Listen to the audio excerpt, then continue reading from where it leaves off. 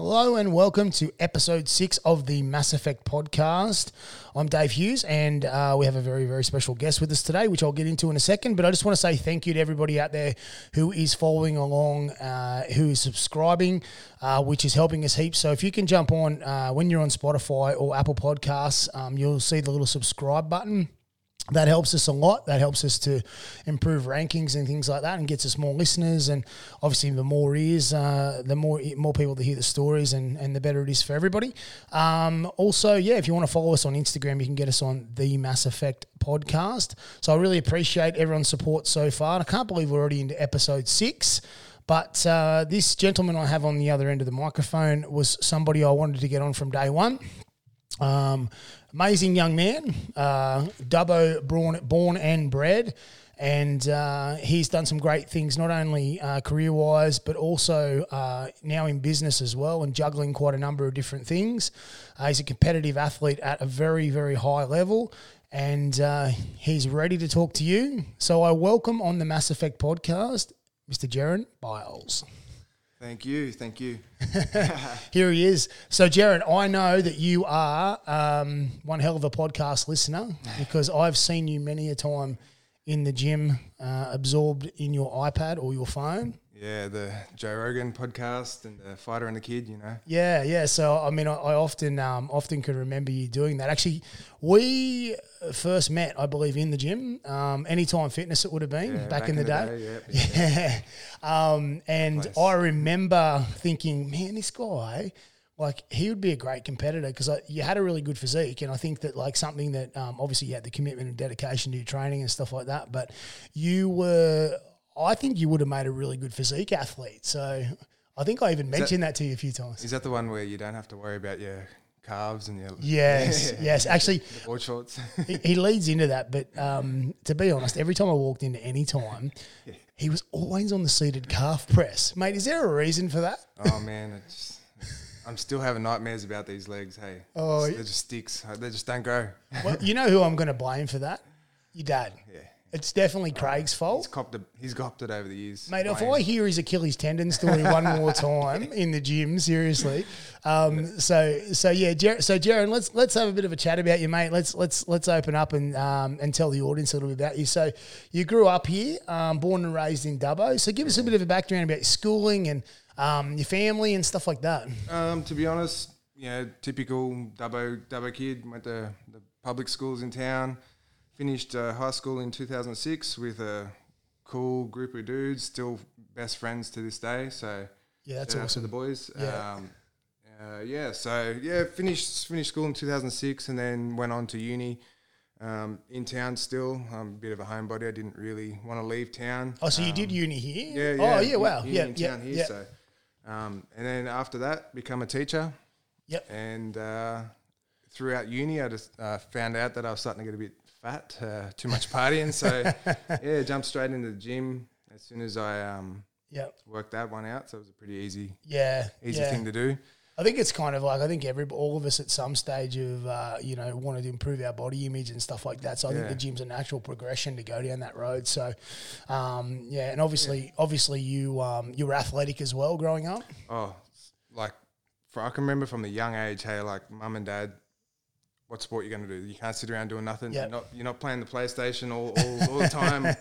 We're going to go do swimming or soccer. I think I tried cricket for a season, man. I hated it from the first game. But mum, why would you want to stand out there in the sun? I mean, shout out to all the cricketers out there, but seriously, unless you're good at like bowling or batting, like you just stand out there and get a sunburn. I just have this. The only memory I have of cricket is the guy in the ute that used to drive around with the chips and the drinks at, like, I don't know, half time or whatever you call it. Yeah, so drinks break. Yeah, the drinks break. And I was just like, Mum, give me that $2. Give me that $2, please. Yeah. So did you play contact sport or would you play a bit of soccer, I believe, or something like that? Yeah, it was always soccer.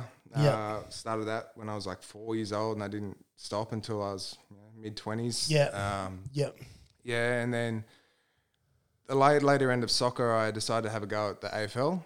Shout out to the Demons. Oh, wow. Yeah, right. I didn't realise. Yeah, played a bit of that as well. And that's when I worked out that I was pretty good at tackling and shit like that. So. Which is something we're going to talk about in a sec that led into the next progression. Yeah. Siblings, brother, sisters? Yeah, got two younger siblings, a younger sister and a younger brother. Yeah. Are they still in Dubbo? Or? My sister went to Sydney for uni and she's moved back now. She's actually a doctor. Yeah.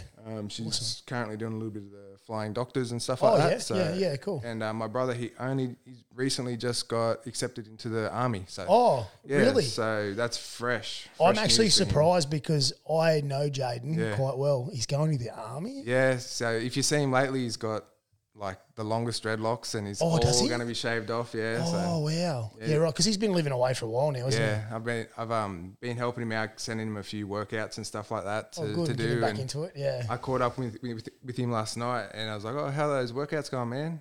He goes, "They're hard. They're so hard."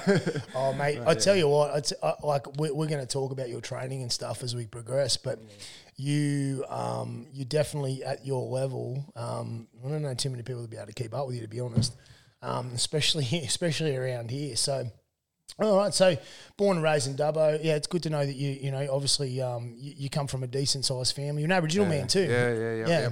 Yep. Dad's side of the family is Aboriginal, so it's good. Yeah. I like that flavour. I think has that got anything to do with your leg genetics or? That's okay because you're extremely athletic. So what made you want to be a teacher, mate? Like obviously progressing, and making that career choice. What was the underlying factor there? Funny story about that. Like I never wanted to be a teacher. Yeah. I finished school, and literally the last week of school, the careers people at the time, they asked me what I wanted to do, and I was like, "Oh, just get a trade or something like that." Yeah. And didn't really have much plans to continue studying since I just finished year 12. Yep. And they said, "Well, if you've got nothing really set in stone, go and check out this open day sort of thing at the university," which is why Yep. I did the university thing, and they said if like you tick all the boxes to come and do the teaching. So, I waited up and I was like, it's 4 years. Yeah. But like, what's 4 years? It's nothing in terms of, a career. And I was like, absolutely. I just, an opportunity, I don't really say no to opportunities very often. So I head first into that and dove in and haven't looked back since actually. That's awesome. Cause I mean, you not only you're a teacher, but you have to juggle some things on a daily basis. I believe you're a special ed teacher as well. Yeah. I work in the support unit. At a high school, yeah. Yeah, the high school setting. So it's it is challenging. The kids are physically a lot bigger than the primary school kids, and you really have to understand where they're coming from. It's never. I say you do. It's more you're problem solving every second of the day. Yeah. It depends. Like you don't know what you're walking into some days, and it's just a feeling out process every day. And I've really learned like you just can't hold a grudge. Yeah. The kids are expressing themselves as best as possible, and you just got to take it as it is, and understand that was not targeted at you. It was just an emotional. Outburst. Or, I think because, like some of these kids are dealing with stuff that you and I can never even imagine. To do that, mate, is pretty special. And I think that like it says a lot about your character to probably, end up pursuing that road. Because obviously when you're a teacher, that probably wasn't in the back of your mind either, but here you are. Yeah. And like people always say, how do you do it? How do you do it? And like, you're just like, well, at the end of the day, if I didn't like doing what I chose to do, I wouldn't do it. There's always another job somewhere else. So like, that's right. Not currently at this point in time, but unless you want to work at a supermarket. Yeah, but like it's just if you like something, you do it. Yeah, and I think one of the things that we talk about a lot on this show is passion, and if you don't have passion within your daily realm or a purpose, then it makes it very hard for you to want to get out of bed and do things. So I think that like for most people, we're not chasing money, we're not chasing fame and fortune and stuff like that. We're more chasing our purpose. I'll tell you what, man, if I was chasing money, I wouldn't be doing what I'm doing. Exactly. Easy ways to make money. Yeah, and I mean, obviously the thing is you're giving back as well. You not only are you, you're helping these young people take their steps through life as well, which I think is amazing, mate. So thanks, thank you. Now I didn't realise them, but once we, you and I had a chat, you worked at the cinemas here, for how many years? It's a bit fuzzy towards the end, but I'm thinking I think it was about 14 years. Did you get long service?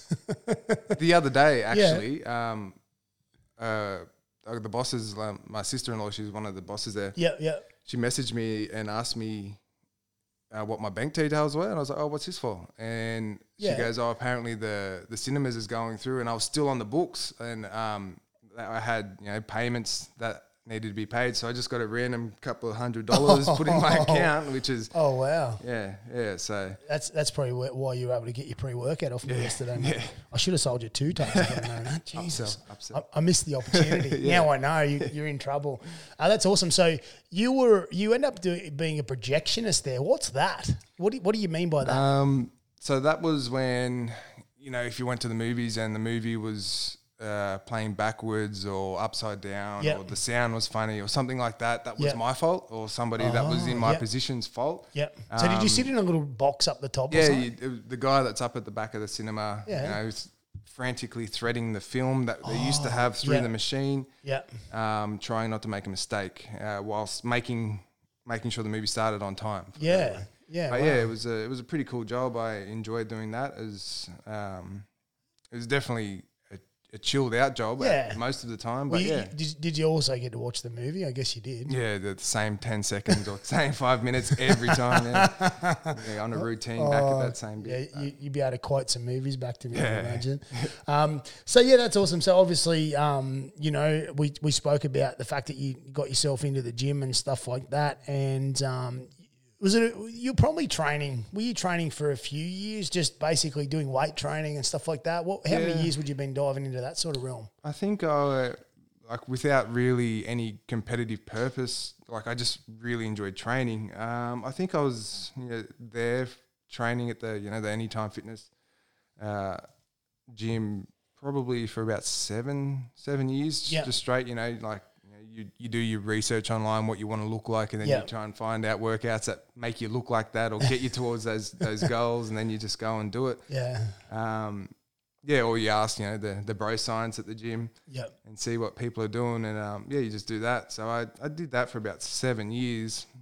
And to be honest, it wasn't, I just did it because I enjoyed it, just the little things. You enjoy the experience of going there, making friends with people. You get those little groups of people that you just have the same goal, have a laugh, same thing, and obviously, it's an outlet. I think, at the current times, the fact that we can't go to the gym, man, there's a lot of people be affected by that. So. You just see, you run into someone and they want to talk for that extra 5 minutes because they haven't had that gym time or that time that they normally have to talk to people. I don't want to bring your dad up again, but I'll tell you what, I've learned a few things, and that's not to start a conversation with him in the gym. Yeah, always have headphones on. Always, but even then, though, you still have to fight him for 3 pieces of equipment. He's got his towel and everything. He's the only bloke that I know that goes to the gym with 4 towels. He's been a member there since 1935, though, I think, hasn't he? So founding member. So obviously, I can actually remember. I think I can remember your transition into BJJ, to be honest, which is what we're going to talk about. Which is Brazilian Jiu-Jitsu.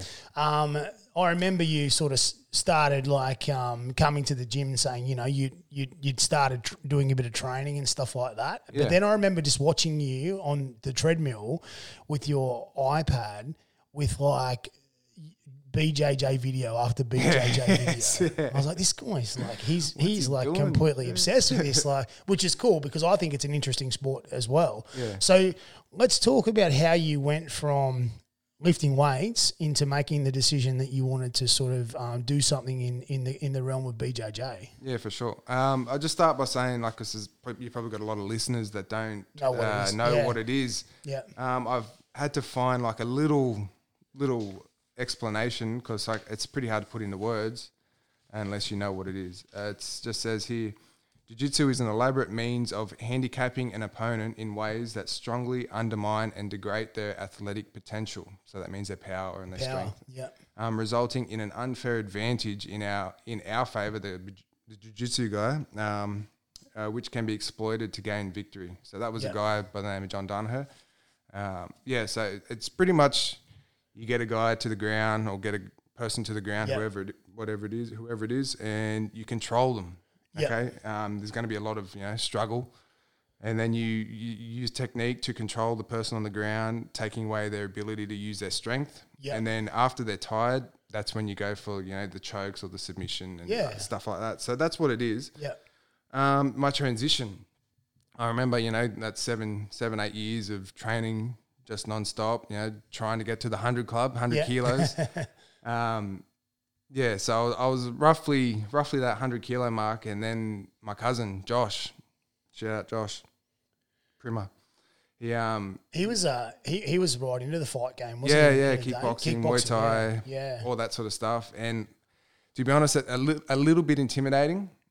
Like you get. I have a cousin that he's a fighter, and he's saying, come on do this jiu-jitsu stuff, man. You're gonna love it. And I'm like, oh yeah, next week I'll come next week. And eventually, decided to go and do a little class. It was nothing. It was like 5 people on the mats at the time. And to me, man, that was the most intimidating thing. I could walk into a gym with massive dudes everywhere, but going into a jiu-jitsu class, because in the back of my mind I was thinking I was going to get bashed up. These guys, they're going to be like killers. I thought, I don't really need it. To be honest, I'm nearly 100 kilos. I'm just going to throw these guys around. And then when I walked in, man, it was just a bunch of like little nerds. This old guy that was teaching the class, Simon, and just like 4 other dudes that were like half my size besides Josh. And that whole hour I spent just getting whooped, which was a good thing, man. Like, you lift in weights, you got a bit of ego, you think you can do you're a bit invincible, and then you go to this thing, this jiu-jitsu, and you're getting whooped by like 70 kilo dudes, and you're like, what the fuck is this? Yeah, because my understanding is it's not a matter of how heavy you are, or how strong you think you are. Man, ultimately, technique and everything comes into. It's like chess. It's like chess. And and when I say getting whooped, it's not like I didn't walk out physically sore, but my ego was going, ow. And then like I'm the type of dude, if I don't know something, like I just start getting obsessed about it. I went to sleep thinking about getting like destroyed. And I'm like, I got to learn this shit. How can I do this? How can I get better? I got to dish this out at some point. And that's when the addiction started. So, still having my routine of going to the gym and everything like that. But as you said, I wouldn't lift as much. I'd be on the treadmill just watching the videos, and an hour would go past or whatever, and I'd still be on the treadmill or the bike just watching all these videos going, oh yeah, I can do that. Not knowing that, these guys, it takes like at least 10 years to get a black belt. And I've done 1 hour of jiu-jitsu thinking I can do the same thing. At the end of the day, you had the end in mind, which I think is so important for goals. Like you obviously were like, well, this is where I want to go. Yeah. And the end goal is a black belt, obviously, but that's And to be honest, like once I started, it wasn't even really about the jiu-jitsu anymore. It wasn't about going there and tapping someone out or getting tapped out or, getting bashed up or anything like that. It was fun. Yeah. You go there and you can tell that you're getting better because you're not getting, swept, which means like putting on your back or like tapped out as much. And then eventually, like I always say to people that do jiu-jitsu or do something hard, that it's very easy to quit in. Like 3 weeks, doing something for 3 weeks will get you there, continue to come back, and then after about 3 months or so, you're in. That's when you start to, you're not looking through like a little keyhole. You can start to see the picture a little bit better.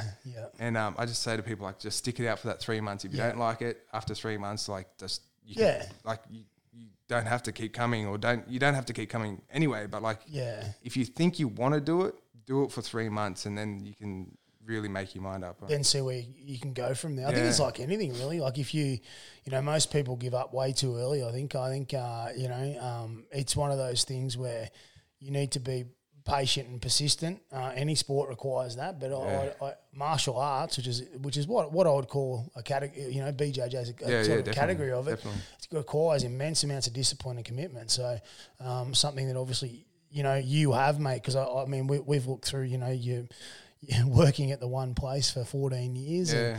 And, you told me you played for two soccer teams. Yeah, two soccer teams in my whole life. Yeah. Shout out RSL, Jaguars and Dubbo Football Club. Yeah, so obviously, when you start something, you follow it through to its end, which is an amazing trait to have, because I feel like a lot of people out there are very fleeting. Yeah. They look over the fence, they see a green grass lawn, and they're like, that's what I want to do, but I understand they don't quite you've been watering that lawn for 7 years. Correct. 8 years. Yeah, it doesn't happen. That was the same in bodybuilding. When people ask me, how do I get to your size, or how do I get lean, or whatever? It's like, it's possible for anyone to do anything, but it's not going to happen tomorrow. Yeah, that's it. And do you have the next 5 or 6 years to commit to the sport? Mm-hmm. Those 5 or 6 years are going to go by anyway. Yeah, yeah. There's a not so much a famous quote, but like in one of the you guys are like, you're going to be somewhere in 10 years' time. Why not be a black belt too, Yeah, perfect. That's so good. So you're on your way to achieving that, obviously. Trying. Yeah, so we've gone. So you've started, you've got your obsession, I guess, or your mindset around the fact that you want to achieve this goal now. Yeah. So then it's obviously progressed from there.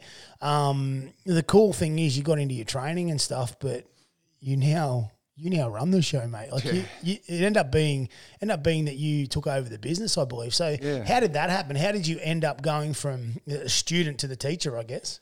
To be honest, man, just my natural, stick it out. Like I was one of the, when I said I went there for the first time and there was like 5 people at that time that I was there, got the blue belt. Yep. That took a couple of years, and then. So is blue belt the first one you get? You go white? Yeah, white, blue, purple. Yeah. I'm a purple belt purple at a minute, now. and then brown belt and then black belt. Is that why you're wearing a purple hoodie today?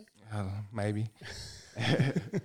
And so I started training, liked it. Yep. Didn't even have I suppose you'd be lying if you say white belts didn't want to get their blue belt, but like didn't really have goals to progress all the time, and I just loved training. Like it didn't matter what color belt I was, and then eventually I got the blue belt, first person in the club to get their blue belt, which was pretty cool. And did the training, and then all of a sudden the guy Simon, my coach, he said to me that he was going to close the gym because he had family stuff. He's a bit older. His daughters were going away to uni and things like that, so he didn't really have the time to train anymore. And I was like, well, I can't do anything, but like I need jiu-jitsu. And there's a few other guys in the club that were in the same boat. I got a few of my friends into it, Hug It and whatnot. And like we couldn't do anything else, but we needed jiu-jitsu. So I was like, I was weighing it up. I was like, like going through the numbers and seeing if we could make it work. And eventually we were like, oh, fuck it. We'll take over. We'll do it. Yeah. And then like after we made the decision to do that, like you're not fully covered until you're at least a purple belt, like insurance wise and stuff like that. So I had to get my purple belt. And then pretty much the day that I got my purple belt, that's when we made the announcement that I was taking over the club. And man, the guys have been like my team. The team have been nothing but supportive the whole time. Hey, it's been a very big learning curve, going from just thinking about yourself and being the athlete to still being the athlete, but then also having to think about how to get other people through and improve, like being the coach as well. Yeah, absolutely. But not only that, you're spending 6, 7, 8 hours a day at work dealing with kids with special needs, and then you've got a business to run on top of that. Yeah, it's pretty. You're a husband and a father yourself. Like you can't do it by yourself. No, like exactly. But you've developed such a strong culture at that club because I mean, I train at the gym downstairs, and the number of guys that you have going through that joint is so awesome, man. Like it's a little squash court gets pretty full pretty quick. Yeah, man. You see everyone walking in with their rashies and their split shorts and stuff like that. And it's funny because like the normal person be like, what's this weirdo walking around a rash guard for? Like what? There's no beach here. And then you see these guys walking around and they're so proud of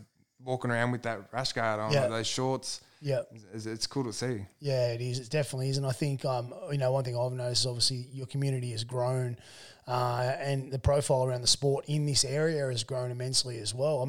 I guess for a lot of people out there thinking about jiu-jitsu or whatever, like you think about if you watch the UFC, usually when the guys end up on the ground, that's what they're doing. Yep. Yeah, so it's a part of the martial arts skills that they have to learn too. Yep.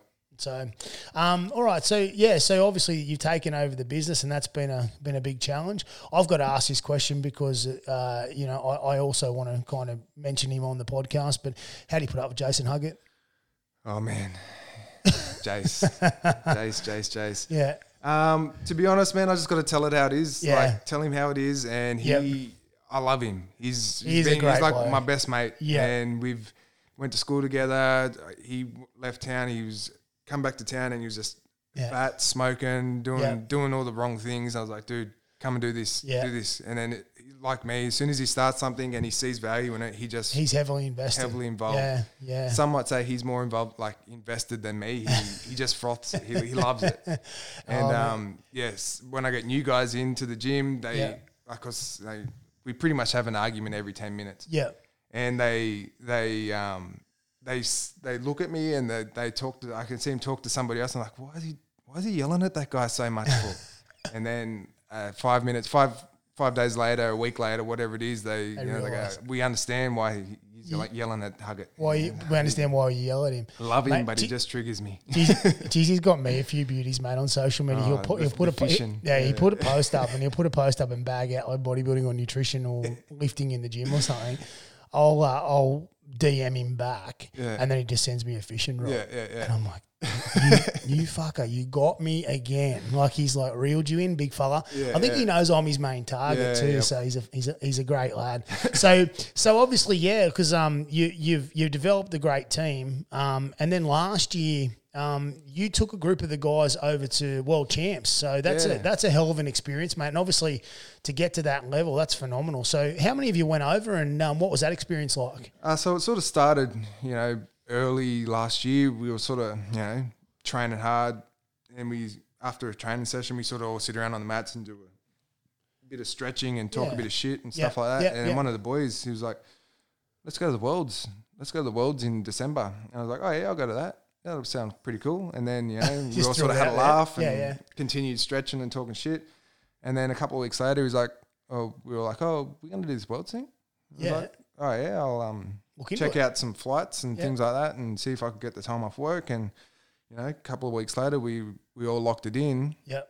And man, it was, as soon as you have a goal, I'm going to go compete, going to go do this, going to go do that. Like you being a bodybuilder and stuff yourself, like, got to do prep now. I've got to train, got to do this. And then you start really analysing everything that, like, your game plan, how you're going to make weight and things like that. Like I fight at heavyweight, which is 91 kilos. Yep. So, and there's no second weigh in. Like if you don't make that weigh in, you're cut. You're done. Like there's see you later. Even if it's, you miss it by 100 grams, you're over, you're out. It's too much, So, like just those little things on you. Making weight, your game plan, how you're going to, like for me personally, how am I going to help coach these guys to get the most out of their training as well? Because, like being an athlete, you got to look out for yourself. But being a coach, it's like, how's the team going to perform? Yeah, because you've got, like I said, you've got not only yourself to worry about, but the rest of the crew as well. Yeah. So you took about, how many guys you take over? 3 or 4 or something? I took three blue belts over, Huggett. Zach and Maisha, a girl. And so we decided to start training. And then, it was just, it was a bit of a dream for the first few months, like mid-year. And then towards, the September, October, November, started to get real. It was like, all right, we got to dial this in. And it was like, So you start to work out on paper, like, all right, this is what I'm going to do. This is what they're going to do. This is how my matches are going to flow. Yeah. But also knowing that it could definitely not work like that. So you kind of got to have a game and then a B game, C game, D game, all that sort of stuff just in case. But, and and anyone that knows anything knows that if you plan something, it's definitely not going to happen according to plan. Never does. Yeah, never does. But like you got to be as prepared as possible. And so we did all the training. Me being the coach, I also like to lead by example too. So I, every round was on. There was no rest round, nothing like that. Every day, every round. And then also I provided extra training for anyone in the club, but also heavily persuaded the people that are, when I say extra training, I mean like gym training, cardio. So a little bit of a little bit of cross training, I guess. Yeah, exactly. And we went over. I was confident. I was confident in my own abilities. You got to back yourself if you're spending all that money to go to America. Yeah, America and train and do all this. You expect you're going to win. Like that's just how it is. And I was confident in myself. And to be honest, looking back now, man, I was still confident in where I was at. I didn't understand the off the mat stuff. Okay. You watch all the, like you're saying earlier, you watch all these videos on YouTube and things like that, and all these guys that you think are just insane, and then you get to the Worlds and they're all there, and you're like, oh fuck. So you see all these like crazy people, and you don't really understand the pressure off the mat of, teams and things like that. Yeah. And like I learn a lot. I learn a lot off the mat, being a coach, helping my guys get into their own head. Yep.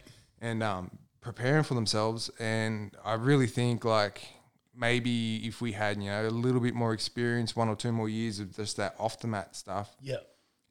Like me and my guys would have, not medal, but like there's always the potential to medal, but of course, definitely showed improvements. But you had to go through that. I mean, the only way to go through something is to go through it. Yeah, that's it. Like you don't know what you don't know. No, 100%. And you, I mean, obviously, you guys went over there with.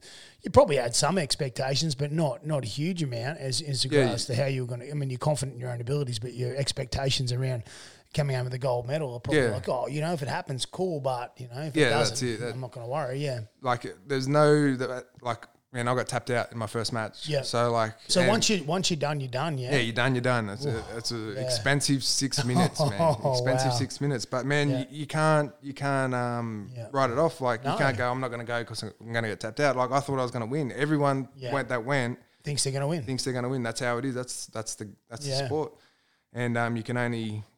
Like they always say, you got to be in it to win it. So like, I was in it, and unfortunately, I didn't win it. But there's always another time, mate. But like in saying that, like there's another thing in jiu-jitsu. They always say, if you don't win, you learn. And man, I learned so much. Hey, absolutely. Like the saying is like you learn more from your losses, but. That's true in everything. Like it doesn't matter. Like if you lose or you have something go against you, which we've all had stuff go against us in our lives.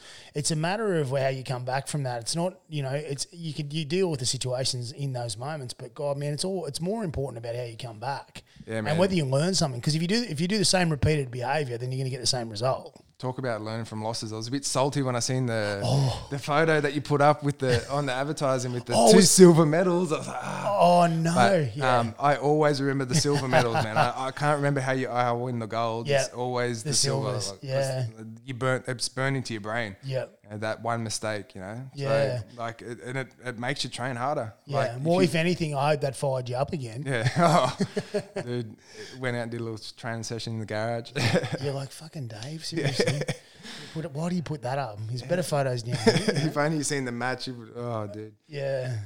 So you guys, so the whole team basically, you guys all went out in the first round, yeah? Yeah. We went out like I got tapped out. He got tapped out. Yep. But the 2 other guys, Zach and Maisha, they both went the distance, fought the whole time. Maisha ended up actually losing to the girl that won her division and the open weight division. Oh, wow. So that's some crazy experience. Yeah, she went the distance, but she was just unlucky. Yeah. Like my match was a stalemate pretty much, and then one mistake, you're getting choked out. So that's just the way it is. So I wasn't upset with my performance. It was just one mistake, man. And the whole plane trip back, man, I watched it, and then I watched videos on how to not get caught like that. So like it's just that it won't happen again. That's for sure. No. that same movement isn't going to happen again. No, definitely. Yeah. if it does, I would have seen it coming. And But, you know, like the whole thing is too, like, you know, the competition's one part of it, but the journey's the other bit. Like, it's like anything. Like you said, you did the extra training. You and the crew probably got a bit closer. Yeah. And obviously, you know, you shared an experience together that many people won't get the opportunity to do.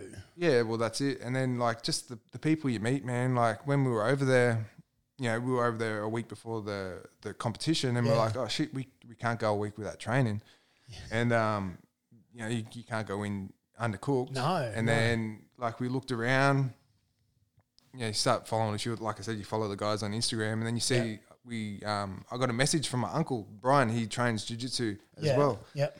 And he said, oh, this guy's offering free training to anyone that's competing at Worlds. And we were like, oh, yeah, that's pretty cool. It's pretty much around the corner from where we're staying. So when I say around the corner, it was about an hour and a half. But that's around the corner. Yeah, that's it. So we train there, man, like 3-4 times a week. And, the dude, he, like, you know, you think, like, when you go somewhere, you always feel, you don't feel, but you think that people that might not show you their A game. Yeah. But this dude, RA140, that's his handle on Instagram. Yep. He taught us everything. Like, he just, literally, we felt like his students. So, wow. He was very opening, and he was a cool dude, hey. And he let us train. We sparred, we rolled. He taught us stuff that, you know, me being a purple belt, he was a brown belt, so he had a little bit more experience than me and different perspectives, which helped again, you know. Yep. And he actually went on to win gold in his division himself. So at the World, so he's not a chump. No, and obviously, I think you probably find, like, in any sporting community, you know, people open their doors to their own people a lot, you know, because obviously, it's like, oh yeah, you speak my language. Let's go, let's go. Like, I mean, I think that's such a good way to be in the world, man. I think everybody's sharing and caring and giving back, and that's so important in the world of everything, not just sport. So that's awesome, man. So, like, obviously, you know, you come home probably a bit disappointed and stuff like that. But look, it's just, I remember when you first told me about it. To be honest, I wasn't even, like, not one salty thing. Yeah. Like, I wasn't salty at all. The rest of the team, we were happy. Like, if anything, we left our match going, we're coming back next year. Yeah. Like, that's it. Like, it wasn't like, oh, fuck this. Yeah. Why did I do this? It was like, we're coming back. We're going to do this again. Yeah. So exactly. No, that's awesome. Do they move it around a bit, or is it always in the same place? I think it's always in, like, LA, America, somewhere like yeah. You know, there's a pretty big jiu-jitsu culture in America. Like, all the Brazilians and stuff moved to America, and, you know, California and things like that is pretty good weather, so it all sort of hovers around there. Yeah. And so that was it was just a cool experience, man. No, that would have been awesome, and it's even better that you got to share it with those guys as well. So, all right, well, you know, like, you're running the gym, everything's cruising along nicely, but clearly the gym's not open at the moment, is it? Oh man, I'm getting withdrawals. Like all of us, I think. You can't do anything of our chosen thing. The restrictions are lifting, which is great. Yeah. Level 2 or something. Yeah, so I believe, I don't know, are you able to do something in regards to outdoor training now? Yeah, well, when it first started, we were going down to the park. We did a few park sessions where we just did, like, cross functional training in the park, you know. And then it got too risky. I heard stories about people getting fined, coaches getting fined and things like that. So, like, we didn't really want to risk it too much. And then, now that the restrictions are changing, I think we're going to go back to doing the park workouts. Yeah, good. That'll be good. Bring everyone back together again. Yeah, I think it's like 10 people. I think it's 10 including the coach, I think, or so. 10 people in any one group or something like that. I know my daughter's gymnastics is about to do the same. They're looking at doing the outdoor sessions, so as long as the weather permits, obviously. Yeah, there's been a few times there when the toilet paper was pretty scarce. We might have had a few rolls in the Woolies aisles there for a second. I tell you what, I actually thought about calling you to help me get some toilet paper. Yeah. It was pretty rough, wasn't it? Getting excited for it. I know everybody talks about this, but what the hell was the thing that made toilet paper go? Like, why was it the one product that everybody was obsessed with? I think that just showed the power of marketing and the power of media, because power of fear. Oh, absolutely. But I think once people realised, you know, the word got around, people were taking toilet paper. Everyone's like, "Oh, I got to go get mine. I got to get mine. I got to get mine. I got to." A worst case scenario, let's be honest, we could have always just jumped in the shower. Yeah, that's it. Or used a towel or something. Like, it wasn't going to be that bad. Surely not. So yeah. So hopefully the restrictions are going to ease things for you a bit. I mean, lucky for you, you still had your full-time position anyway and stuff like that. Thank God for that. I assume the club looked after you in regards, because your business is in the RSL club above the gym. Yeah. So looked after you and stuff. When it all sort of happened, I the payment system that we use, they said that they needed all confirmation from the guys, because apparently it's true, like they're paying for a service, and if I can't provide the service, being jiu-jitsu, like they're entitled to have a refund and things like that. So I emailed all the guys and literally asked you guys can pause, cancel, alter your payments, or continue to pay your payments and stuff like that. And man, I was shocked. The support that the guys, my team have given me, just I can still afford to pay that. I'm going to continue to pay my membership and things even the guys that are struggling, I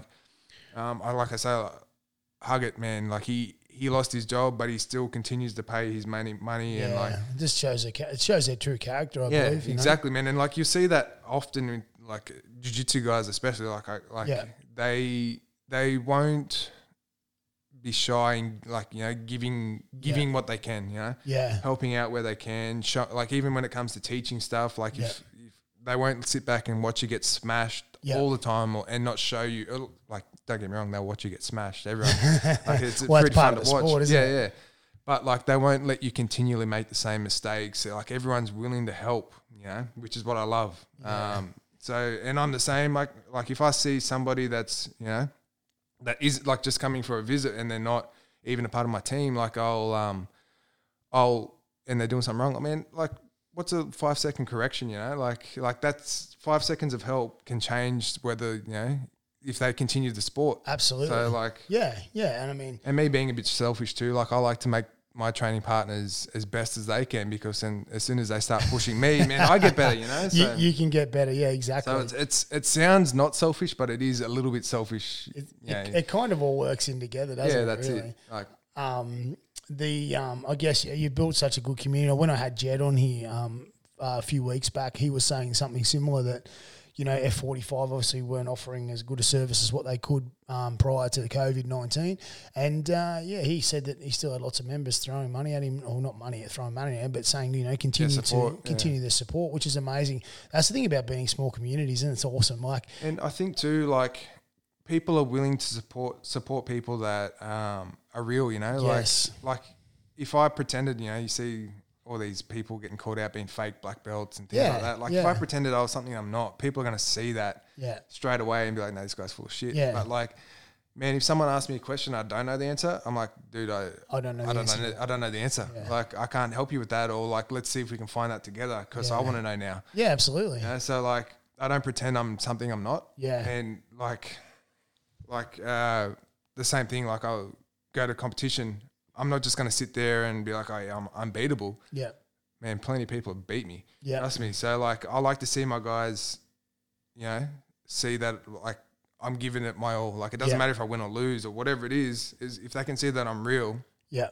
And I think that's where a lot of people, the people that survive are the real ones. I think so too, and I think especially during these times as well. Oh yeah. You can kind of see the people that who the real people, because people don't really care how much you know until they know how much you care. Yeah, that's it, man. That's so empathy and stuff is so important. I was sorry to cut you off. When I first took over the business, I was stressing all the time. I was like, why do these people not come to class? Or I couldn't make the connection between, people that are doing it socially, training socially, compared to people like me and a few other psychos that like to just, all in. I was getting really stressed out. I was like, these guys haven't been to training for 3 weeks. Is it something I've done wrong, or how can I make it better? How can I make them want to come back and train? And it took me probably a year to really realize, man, people are on their own thing. People are on their own pace. So you just got to be there to like help them out when they want to do it. You know, they beat to their own drum. Yeah, exactly. You know, like it's the same as the gym. Like, you know, just because I go in there and want to be a bodybuilder doesn't mean that the young guy that walks in there that's having a self-confidence issue at school, he wants to, you know, everybody's got a reason, and I think that reason is what we all have that separates us and makes us different. So it's good that once you identified that, clearly that made a big difference to your business. It was stressing me out for a long time. I was like, am I good enough to do this? Like, it was just always in the back of my head all the time.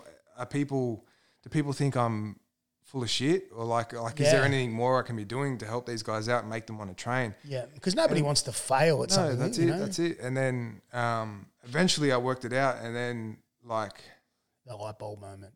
You just see, it's like these guys are doing, like when you work out that everyone's doing it for a different reason, like you're saying, you're just there, and you sort of can change your perspective on when you talk to them, like, this guy's here because he just likes being here. He doesn't want to be the competitor. He just wants to be in the room. And then that, like, your different expectations for everyone. Like, I expect everyone to train hard when they're there, but, like, I don't expect everyone to go out and win, 16 gold medals. Or you don't expect everyone to want to compete either. Yeah, some guys probably don't want to compete. They're probably you know, some insecurities and stuff like that, and they just want to roll around. But eventually, maybe one day that will change. To be honest, I very rarely want to compete either. It stresses me out so much. But like I do it because it's the only way you can get better, really. Yeah, and I do it because I like to see my team see me compete. Like I can't tell anyone to compete if I don't compete myself. You know, so you lead by example, obviously. That's it. Put your front foot forward. So, that's awesome, mate. Like, if you, what have you been doing with COVID-19 happening? What have you been doing to keep your training up? I know you've picked up a mountain bike. Did a little bit of mountain biking. Hey, what happened the other day? Right. On the mountain bike, didn't you fall off it? Dude. I wasn't After sure. That, he just looked at me strangely. I don't know if I was supposed to tell everyone this, but can I tell the story? Oh yeah, go on. Well, you know how you have your feet kind of deeply implanted into the pedals. Well, you can imagine Jerryn just fell sideways, flat on his side. Big heavy weight falling sideways.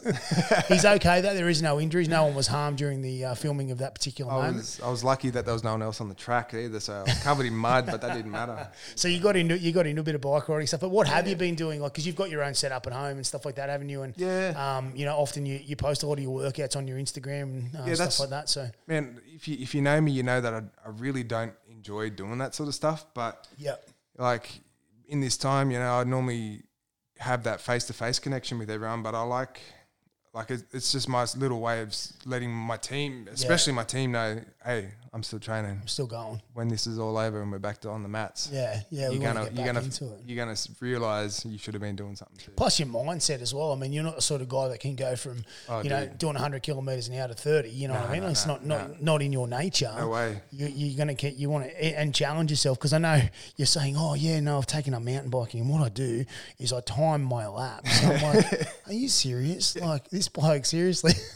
Yeah, the hot so laps. Competitive, mate. Yeah. Like, you just love competition by the sounds of it. Yeah, it's just, you know, you got to have a goal. Yeah, Even if I'm the best white belt on the mountain bike track, it doesn't matter. Like, I'm still learning something, dude. I love it. Yeah, that's awesome. And, you know, the other thing I think to remember too is, Jerryn, you know, you've got a little one now. 18 months old. Yep. And, she's killing it too, man. You're leading by example. She's stressing us out, climbing on everything, keeping us on our toes. Yeah, or maybe she might end up on the mats one day, mate. She already has. Yeah. I've put the little gi on her and everything. Yep. She doesn't know it yet, but she's going to be a champ. It's inbred in her. Yeah, you know? She's got no choice. She has to do it. No, that's it. You know, and I think that, you know, often, you know, kids are definitely monkey see, monkey do. I remember being told that, you know, the first few years of their life when you're driving a car and you've got your little one sitting in the back, that those first few years are actually where they learn how they're going to drive. So if you're a road rager, so I send this message out to all the road ragers out there. Yeah. If your little 2 or 3 year old sees you road raging all the time, guess what they're going to do when they get older? They're going to be little road ragers too. So just remember that when you stick your finger up at the next person that cuts you off. Yeah, that's it. No way. It gets a bit wild. I tell you what, I train that hard. Most of the time, I feel like when I drive, I'm going 30 k's an hour. Oh, really? I'm just like so slow on the road because I'm just, you know, in the back of my head, I'm thinking, all right, what have I stuffed up at jiu-jitsu today? How can I make that better? But you know, I'm never in a fast pace to get anywhere because I'm always deep in thought. Yeah, that's deep in your own thoughts and stuff like that. No, that's awesome, mate. I think you know, the main reason why I wanted to get you on the show is because you've had such a big journey and like such a great journey along the way, and going from being the student to the teacher, I think it's an amazing story. And I think it's a tough one too. Yeah, I can only imagine. But obviously, as time goes by, you're getting better and better. So, let's talk about this. How do you, if you're in this area and you are thinking you'd like to take up the sport, or have a chat to Jerryn about possibly joining and doing BJJ, how do they do that, mate? Yeah, that's a good question. The easiest way to start is to do it. Yeah. But to do it, I understand, like, man, it's easy to say that, but I understand people are like worried about the closeness and the body contact and all that sort of stuff. Sweaty I get it. armpits. Yeah, I get it. It is a stressful time to start. I mean, I played rugby league, but so like it is a bit daunting thinking about rolling around with blokes, especially Huggett. I call them struggle cuddles. An hour of struggle cuddling. Hour of struggles. But yeah, to start, if you wanted to start, man, just shout out, like, hit me up on Instagram. That's probably the easiest way to get in contact with me. I was going to say, how do we get in contact with you? Yeah.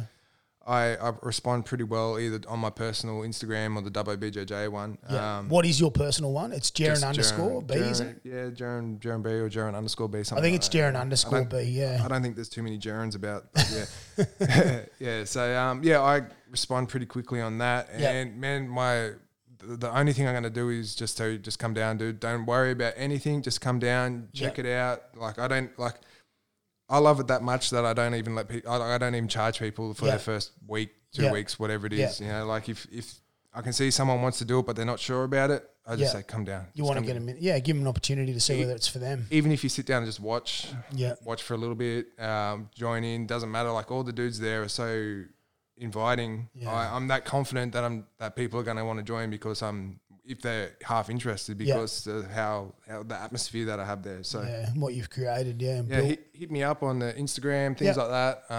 Hopefully in the next few weeks we'll get some more guidelines around restrictions, and possibly you might be able to start doing something again. Hopefully, so. I think that I know there was discussions around mid-June, I believe, for gyms and things like that, which. I think we fall into the indoor sports 20 things. Oh, yeah. So you might be okay sooner. Yeah, which would be really good. Because I think the gyms are kind of hanging on that word as well. It's going to be interesting. I don't know how. I was thinking the other day. The WRSL gym has. It's open 15 hours a day normally. Yeah. If you let 20 people in per hour, it's 300 people that can train a day. But there's probably over 1,000 members. So who misses out? How do you do that? Like, well, I think they might have restrictions on their conversations and their get in, get out, no talking. Yeah. Well, I'm definitely going to stay away from your dad. Then. Yeah, I was going to say, Dad. Your dad will have. I think he's got a VIP card. You'll be hanging out in the car park. Yeah, hanging out in the car park. But I think he's got a VIP card, so I believe he'll get to choose whatever time he wants to train. I might just buddy up with him. I think so I can sneak in there. Yeah, sneak in there. Oh, my headphones.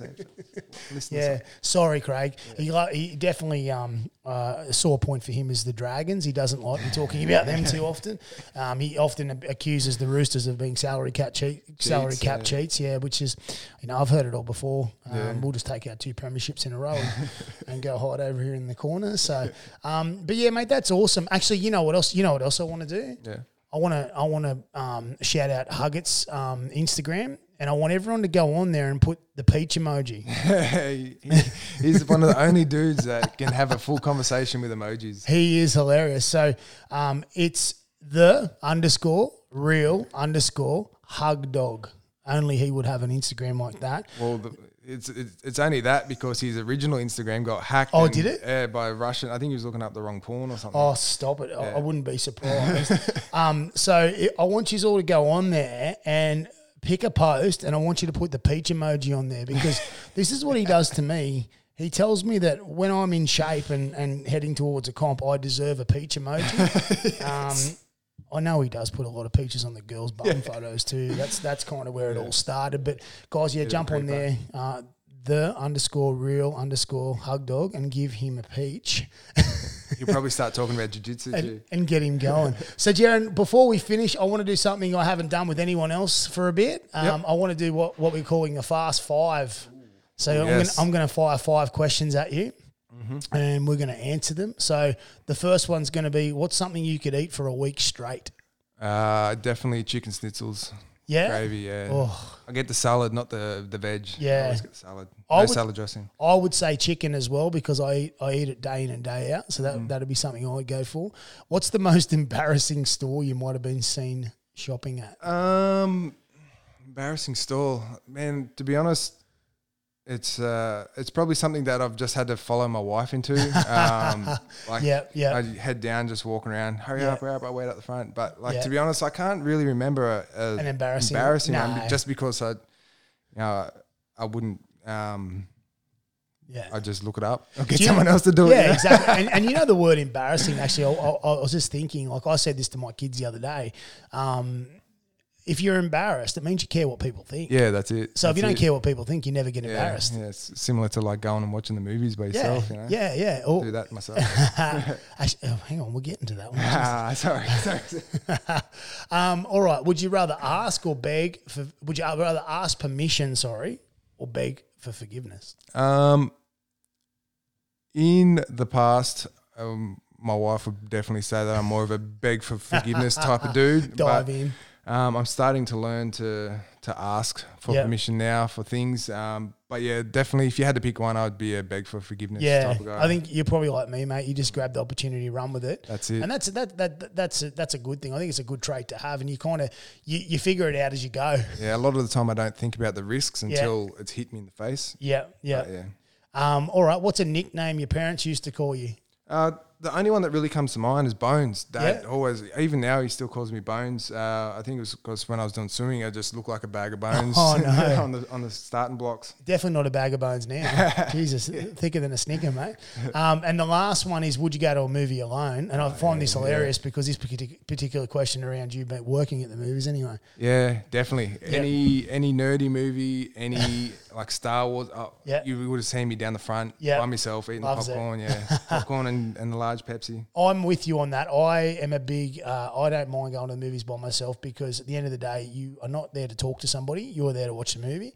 And sometimes it can be a nice stress relief to sit there and chill. Living a busy life like that hour or 2 hours, whatever it is just easy to sit there. It is. Yeah, and just zone out. Yeah. You know, and eat those chockies when no one's watching. And I cannot wait until we can go back to the cinemas again. So hopefully that's not far off too. That's certainly something I've missed is, that little outing every now and then, even taking the kids and stuff like that, and just getting those choc tops, mate. Ooh. Yeah.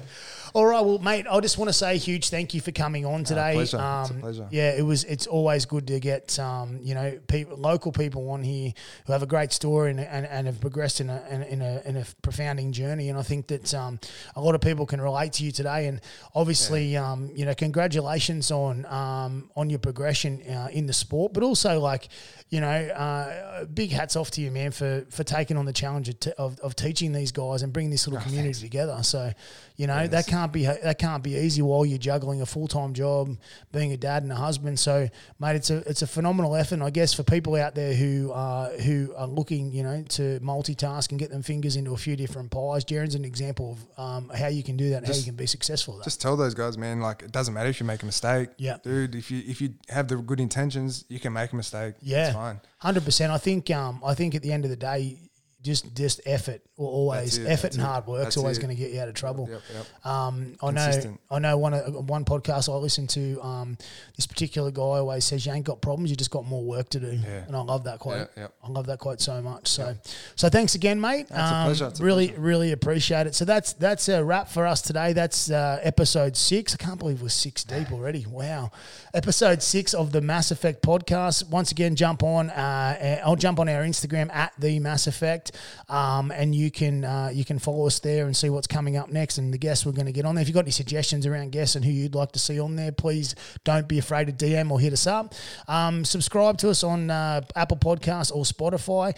And obviously, tune into our other episodes and you can go back through our catalogue and listen to a few other interesting people as well. But yeah, and if you want to get in contact with Jerryn, it is Jerryn, Jerryn, _B, I believe. Yep, perfect. So you can hit him up if you're interested in pursuing the possibilities around BJJ. So thanks again, guys, and that is a wrap for us.